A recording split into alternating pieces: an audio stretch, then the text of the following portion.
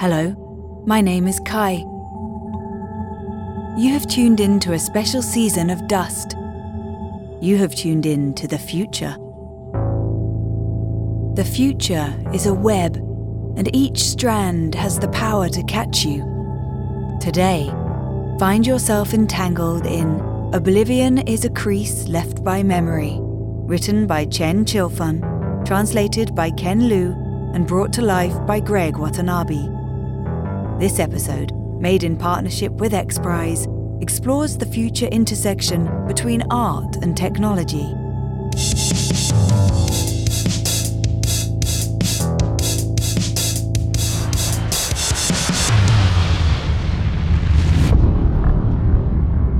At 4:58 a.m. on June 28, 2020, the passengers on board ANA Flight 008, en route from Tokyo to San Francisco, are cruising at an altitude of 37,000 feet, approximately 1,500 nautical miles off the west coast of the United States.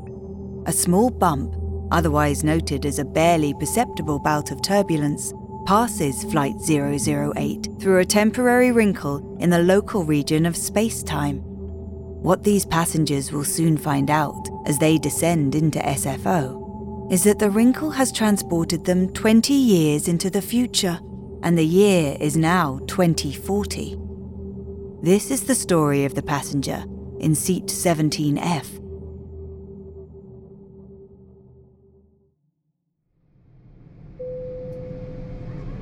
The bumps level off once we're through the turbulence. I relax my fists and prepare for landing. The Japanese passengers in the window and center seats don't seem as certain, however, as they point out the window and whisper to each other. Ladies and gentlemen, thank you for flying All Nippon Airways. We'll be landing shortly at San Francisco International Airport. Your estimated arrival time is 10:35 a.m. on June 28th, and the local temperature is 23 degrees Celsius, 72 degrees Fahrenheit. Please bring your seats back up. Oh, chottomatte. A rapid string of Japanese followed through the speakers. We're very sorry to inform you that we've been directed by air traffic control to maintain a holding pattern until we receive clearance to land. The passengers start to get agitated. A flight attendant, her makeup still perfect, distributes another round of snacks and drinks. She stops by my seat, 17F.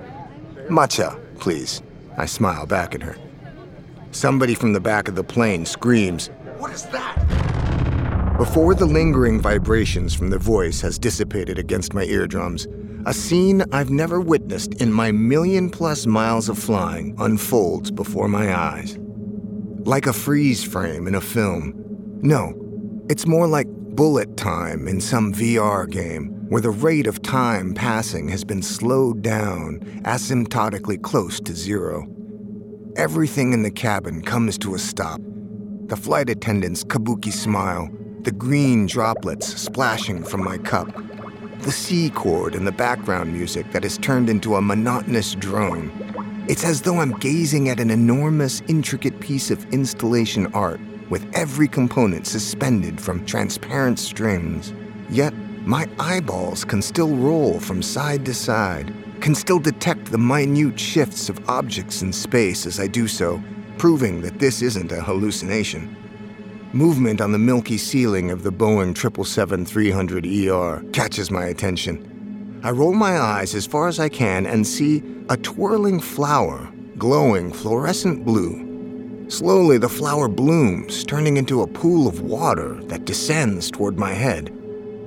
The flight attendant standing in the aisle provides a demonstration of the blue glow's magical powers. As the descending liquid light intersects with her head, I see countless minuscule fragments, block-like, colorful, erupt from the surface. The fragments, as though magnetized, dance in mutual attraction, forming complex, transient shapes before disappearing back into the blue pool. As that shimmering sea advances inexorably toward my face, bringing with it a humming as intricately layered as a symphony, my heart pounds violently against my ribcage. My grandfather's smile flashes across my mind. Perhaps we'll soon see each other in the world beyond. I guess I've run out of time to write down my last will and testament. My name is Lin Yifu. I'm 36, an independent art exhibit curator. After successfully negotiating the 3-month rental of an extremely valuable piece from the collection of the Nezu Museum in Tokyo, I've returned to San Francisco on flight ANA 008 to complete a long plan. The blue light inundates me. Exhibition. I wake up, but not in the San Francisco of 2020. I'm in a study filled with traces left by the absent. There are 2 spots near the edge of the desk where the paint has been rubbed off to reveal the wooden grain underneath, the result of years of friction against the arms of the man who read and wrote there. Through the window I hear the song of cicadas and the susurration of leaves. The bookshelves are filled with old tomes with yellowing pages that haven't been touched in a long time, resembling carved tombstones. The rattan armchair, bundles of scrolls, imitation Song Dynasty Bodhisattva, inkstone and bamboo brush pot are all exactly the same as I remember them. Even that pair of reading glasses with red thread wrapped around one of the temples is still sticking diagonally out of the brush pot. I stretch my hand out to touch the glasses, but the whole scene breaks apart, like a swarm of startled blue fireflies scattering, until I find myself inside a pure white room bathed in gentle light. I guess everything that happened on the plane was real. Mr. Lin, you're finally awake. A mellifluous feminine voice seems to come out of thin air. I hope you had a nice dream. Who are you? Where am I? How have you done all this? My curiosity soon turns to rage. Who's given you permission to get inside my head? That study belonged to my dead grandfather. Before he succumbed to a particular form of agnosia, he had toiled at that desk for 42 years. My apologies for any misunderstanding, Mr. Lin. Everything you experienced in your dream was the result of automatic algorithmic processing. Your privacy has not been compromised. But the details were so real that it couldn't have been a normal dream. Thinking of my grandfather, my eyes moisten. He is the reason I've curated this exhibition in the first place.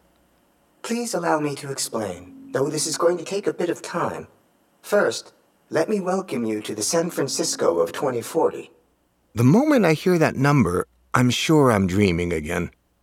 The voice goes on to explain that rumors of time turbulence had long persisted without any theoretical justification or hard evidence until the reappearance of Flight MH370 over the South Pacific in 2025. Even before physicists could explain everything to their satisfaction, world governments had devised a crisis handling procedure to deal with the growing frequency of flights traveling through time as a result of such turbulence. The key issues involved ensuring the safety of flights in different timelines, as well as providing sufficient help to unwitting time travelers so that they could accept what had happened to them and integrate into their new time periods. We'll appoint a human guide for you to answer any questions you may have regarding areas you're most interested in.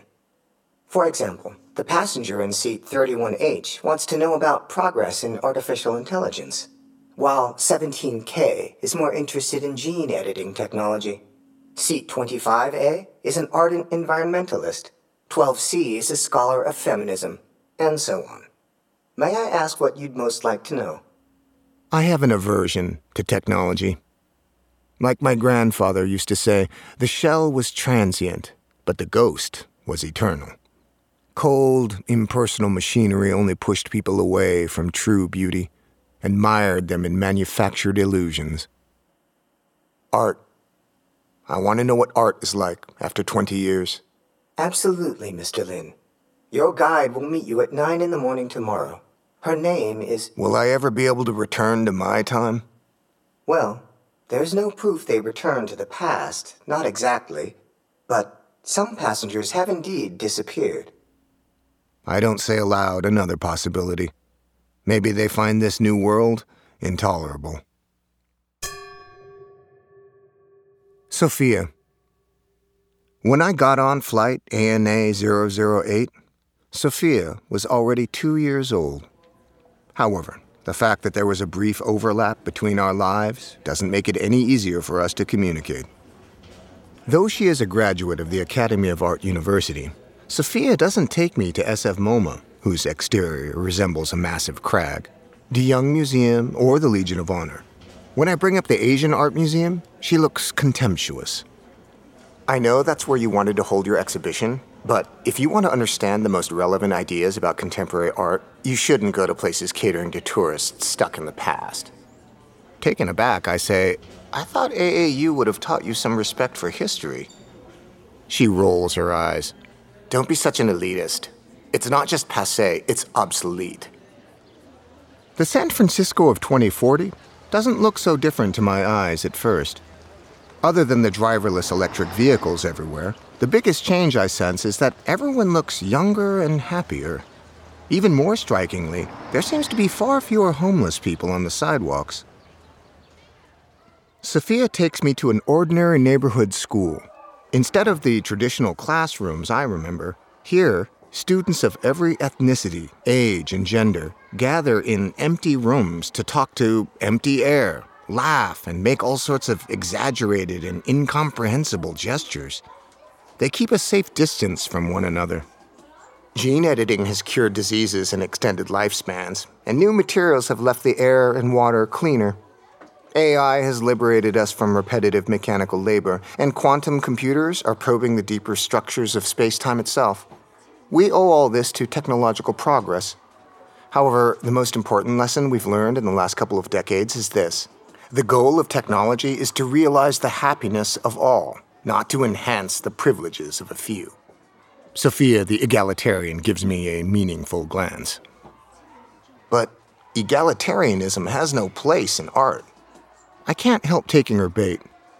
To create and appreciate art requires the investment of time, energy, and dedicated mental exertion. Only by paying the cost does one acquire the necessary sensitivity and understanding. Art isn't for everyone. Maybe not in your time. With a smile, Sophia invites me into her room. She helps me put on a strange, soft, white cap and pulls a visor down in front of my eyes. Virtual reality? I ask. I've tried that before. It's completely pointless. No, more than that. Sophia's face fades into a white fog. Abruptly, the direction of gravity changes, and I have to crouch down and press my hands against the ground to keep my balance. Gradually, the white fog dissipates, and I find myself falling toward a Japanese-style garden from a great height. Sand, rocks, a plum tree, a pool, and the statue of a bodhisattva. Wait, isn't that... I fall faster. Wabi-sabi. A hand falls against my shoulder. I reach up for it, and it pulls away. It's real. At least, I think it is. I'm not allowed to see what you can see, Lynn, because this aesthetic experience belongs to you. But I can understand how you feel. This is art. Sophia said that all art is connected to technology. I was once deeply skeptical of that view, but now I'm not so sure. This new technology, whatever it's called, has made each individual's receptivity to art effortless.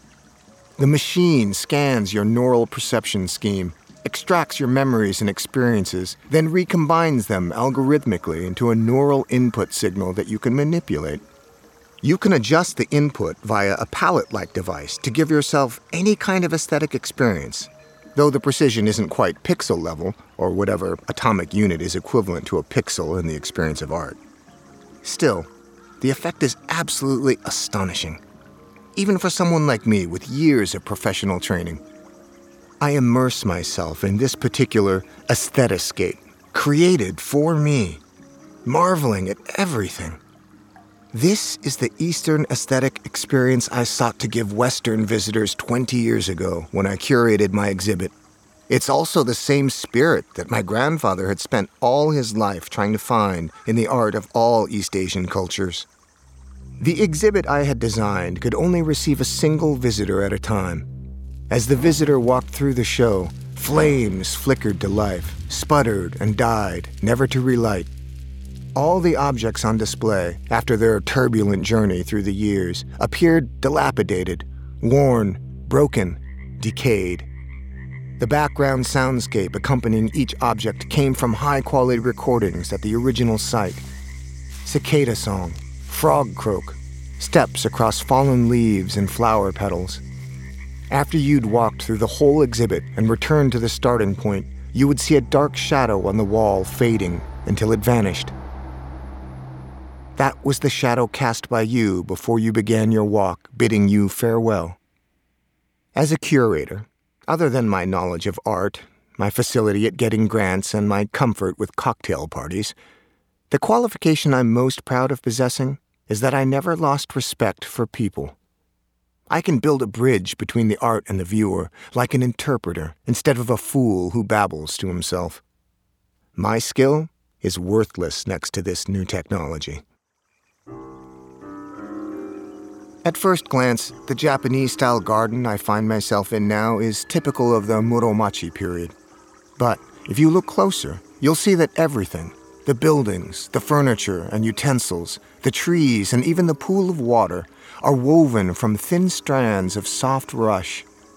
As you step over the stone slabs or caress the pool surface with your fingertips, the hard or soft textures dissolve into individual dry rush stems. Each stem still holds the crease of where it had been bent, tucked, folded, much as your mind and fingertips hold the shape and texture of the rock, the pool, and the statue of the Bodhisattva. Besides the warp and weft of the world, the technology also projects into your mind the loneliness and sorrow of Ichigo Ichie, that sense of never being able to step again into the same river. But from the depths of that sorrow also bubbles forth the spring of the endless pursuit of life's joy. Despairingly, I realized that my exhibit could never have given any visitor such a deep understanding of my feelings for my grandfather, and yet, in just a few minutes, this technology has reduced me to tears. That's not all. How is this possible? She stares back at me, innocently and uncomprehendingly. I see a moss-covered stone tablet carved with Han Dynasty clerical script. Oddly, as I shift my perspective, some of the characters start to become unrecognizable, as though someone is deleting these characters from my brain one by one. The more common the character, the more unrecognizable it becomes, while the rarely used characters manage to retain a sense of familiarity. In the end, the entire tablet turns into meaningless strokes. It's as if my grandfather has taken me through the progress of his agnosia. My heart is broken. I'm glad you've discovered this. For us, this isn't just art, but also... I've never heard the word she utters. You're saying that the technology can change the way I think.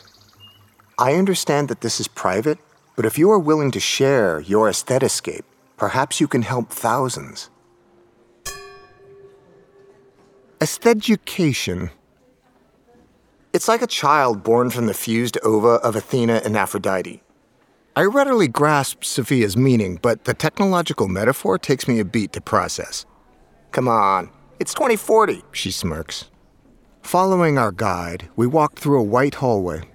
Both sides of the hallway are honeycombed with open spaces filled with people. Babies reach out for toys that have no physical existence as they babble their first words. A few adults of differing ethnicities speak to each other simultaneously in Cantonese, Portuguese, and English. An old woman sits, slowly looks around her, reaches out hesitantly into space, stops. All of them are wearing soft white caps. The translucent mixed reality walls show that they are each immersed in a different aesthetscape. For the last few months, Sophia and I have been working with neuroscientists, programmers, and mathematical artists to understand the exact mechanism by which the wabi-sabi aesthetscape triggers alexia in an effort to reverse engineer a set of therapeutic experiences for alexia patients. This is nothing like the education of your time, where art is sprinkled in as flavoring, says Sophia. Studies have shown that aesthetic experiences can have a significant effect on the plasticity and cognitive ability of specific neural regions, such as basic reading and writing skills in children, adult literacy, second language acquisition, the ability of children on the autism spectrum to distinguish emotions, and rehabilitation of cognitive abilities in the elderly. Estheducation is now a globally recognized method of teaching. I'm glad that after leaping across 20 years, I've been able to find my place again at the intersection of art and technology. We've arrived. 7 or 8 guests are seated in the bright, egg-shaped room, a slice of the full diversity of humanity. They all look at me with a mixture of gratitude and expectancy. In a minute, I'll be acting as an observer to peek in on their individual experiences of the Wabi-Sabi Lin aestheticscape. The name commemorates my grandfather. To remember, I have to re-experience Oblivion. To help others remember, I have to share Oblivion. In every crease, in every strand of soft rush, is a memory left by my grandfather. I pull down the visor and fall. As I pass through the thick fog, everything begins to shake unnaturally, just like my bumpy ride on ANA Flight 008 20 years ago.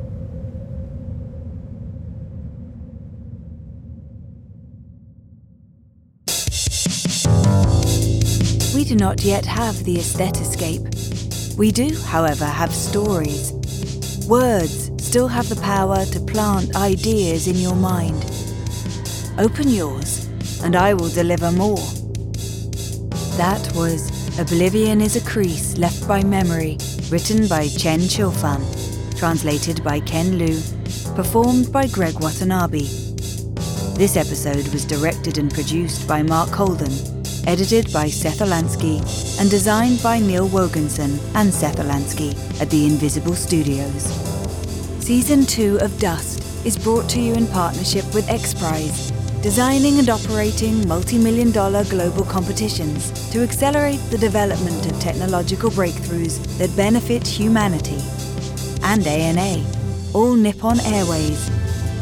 Flight 008 is co-produced with Eric Desatnik. Dust is produced by Stephen Michael and Margaret Laney at Gunpowder and Sky.